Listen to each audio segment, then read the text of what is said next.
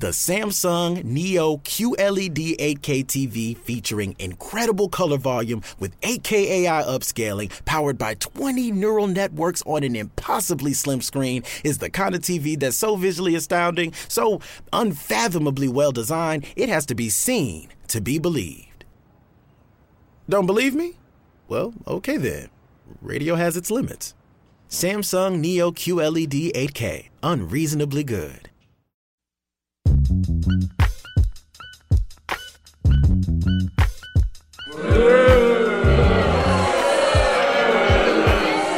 What's going on? J.R. Bang here, giving you the what. And I'm sitting here with a fan. I'm not afraid to admit I'm a fan of this guy right here.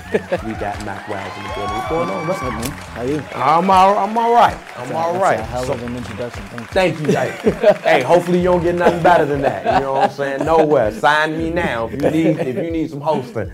But man, I want to take it back to The Wire. I remember seeing the previews of season 4 and cats seeing kids, shorties. We didn't expect to see what we saw throughout that season, and you were one of the main characters in that as Michael Lee. How was filming that, and did you expect what happened to happen? Honestly, no, not at all. When we were shooting, I was 15, 16 years old, like fresh out, like just getting pulled out of high school. What was like that 9th, 10th grade? Yeah. And getting paid to run around and curse and shoot guns. So to me, like we didn't know the cultural impact that it would have on popular culture at all. Like we were just literally just having fun. Like we were happy that we were cast. We were kind of happy that we didn't have to go to school every day. It was one of those things. We didn't really know what we were getting ourselves into. Like I really didn't fully understand the cultural impact until I was about 21. How many people walk up to you and do the scene with you and Snoop? Everybody. But when people saw that scene, we cried for Snoop because she was a character we loved, but we was like, yo, Micah G. Were you ever afraid of being typecast as far as, what you did from The Wire on to? But at 16, 17, I really wasn't thinking about being typecast or anything. I don't think I really understood being typecast until I had a full conversation with like my agents and everything, and they said, look, we think that you're a really good actor. Right. Better than you probably think you are. After I did The Secret Life of Bees, 90210 came around. And it was like, do you want to do 90210? Or they offered me to play Little C's in the Biggie movie. Do 90210. So, but I'm a New York kid, so it's like, yo, do I play something like that could possibly be one of the biggest things for New York, like the Notorious movie, or do I do 90210? That was really a struggle. So I really had to really think about it and say, you know what, let me try 90210 because I really want to be able to do as many different roles as possible. Doing the actual role wasn't too different. I was a kid that was from the projects who went to a predominantly white school, so I already knew the plight that Dixon was going through. So it was easy for me to connect the two and to build that character and make it real. Now, let's go to Mac Wiles, though. Okay. You're doing the music now, and I was reading how your listening party, like your very first listening party, you were just introduced as Mac. Nobody knew it was you. So it was almost like, ha, we got you. Yeah. I'm doing music now. Tell us about that. One of the biggest weapons that we've had, on our side was the art of surprise. Although it seems very minuscule now, the name change, from Tristan Wilds to Mac Wilds, it helped in my favor a whole lot. I mean, it dwindled a lot of my Twitter followers because no one knew who it was. So changing the name, and the name is a personal name. Like it's my real middle name. Like my name is Tristan Paul Mac Wilds. My mom calls me Mac. My grandmother calls me Mac. I need a middle name as cool as that. Mine is, I'm not even gonna mention it on this camera. I'm listening to the album, and I can tell you right now, my favorite joint is the title track. Yeah. So when I listen to New York Love Story and I listen to the title track, I'm like, okay, But you remade Remember the Time. Yes, sir. Gee, what was going through your head when you decided to take on a Michael Jackson classic? You know what's funny? Initially, it wasn't even supposed to make the album. Like me and Salam were just in the studio. I was writing Henny. Salam Remy. Yeah, me and Salam Remy. We were in the studio, and I was writing Henny.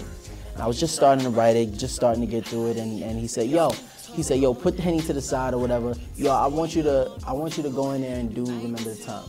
I was like, really? He's like, yeah. Cause the whole week that I was out there, he was throwing curveballs at me. It was kind of like the week that I spent with him in December was kind of his version of a litmus test. Okay. He wanted to see what I could do. See where you was at. Yeah. So I went in there. We did it. We was just playing around with it, and then eventually, like, he came in and he heard it, and he was like, "Yo, this is good." And from there, like, we put it on the back shelf. We just finished the rest of the album. And then next thing you know, he was talking about, "Yo, this is going on the album." I'm like, "You was just joking. Like, what are you talking about?" Are you gonna put this of you for real? Yeah. So now, obviously, I'm not from New York, but when I listen to it, I hear a lot of New York in it. When I hear, you know, a lot of these backdrops, it takes me back. Yes. And along with, like, you basically remixing it. Tell us about the album and how you came up with New York: A Love Story. You know, I just wanted to pay homage to, you know, the place that raised me. You know, like I grew up in New York. Like, I was running the streets, you know, doing auditions and running around, sneaking into fashion shows at like 14, 15. Like, growing up in Park Hill and Stapleton, you know, you definitely have your fair share. Like some of the strongest male figures in my life were the drug dealers and, you know, the dope boys of the town. But, you know, growing up like that and then just starting to run around the city at like 14, 15, trying to do auditions and, you know, meeting girls in Washington Heights and going to Brooklyn to try to buy fronts because I lost my brothers and all of that stuff. You know, all of that stuff, it builds you into a certain type of person. You become a product of your environment. Well, on the album, you got Raekwon on the joint. Yes. You from Staten Island. Raekwon is from Staten. The Woo is from Staten Island. Yeah, I got Raekwon and Meth. Right. So how was that?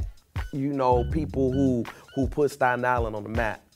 You know, it was dope. It was dope. You know, these are guys that literally watched me grow up since I was like 3, 4 years old. You know, they used to come into my dad's barbershop, get their hair cut before they ran on tour. Meth would be joking around with everybody. He always like had like the biggest energy ever. As we see on stage. Exactly. So like that was his real persona. Raekwon would always have the little half moon joint, giving out little $20, your hair shorty. You know, whatever. Yeah, shorty, you know, son. Exactly. You know what I'm saying? Shine like a god. Exactly, son, you know exactly. Here's a little bit of money, you know what I'm saying? So that just shows you how I'm a big Wu-Tang fan. So that just shows you how, man, I don't even, So like all of them will come in, like RZA, U-God, like I grew up around these guys. They literally watched me grow up. And then once I started to get into the business, they started watching me grow up through the business. Right. So as soon as I started working on the album, their first question, of course, was, is it any good? So I brought them in, you know, sat them down, let them hear the stuff, and you know, once they really dug it and they really liked it and understood what I was doing, they were like, "Yo, we have to touch this." Shorty's nice, son. Shorty's nice. Shorty's nice, son.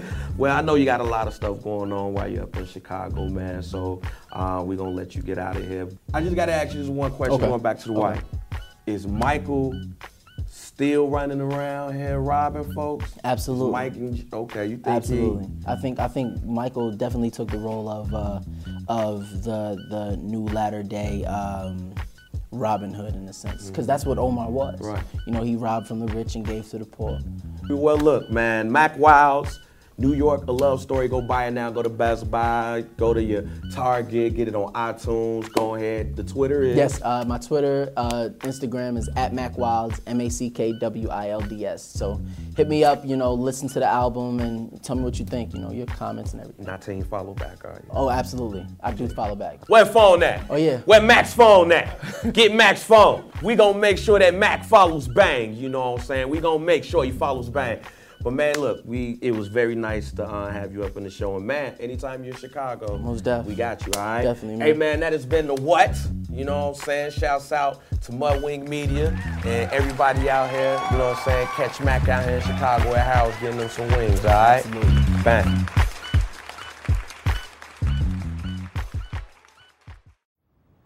The Samsung Neo QLED 8K TV featuring incredible color volume with 8K AI upscaling powered by 20 neural networks on an impossibly slim screen is the kind of TV that's so visually astounding, so unfathomably well designed, it has to be seen to be believed.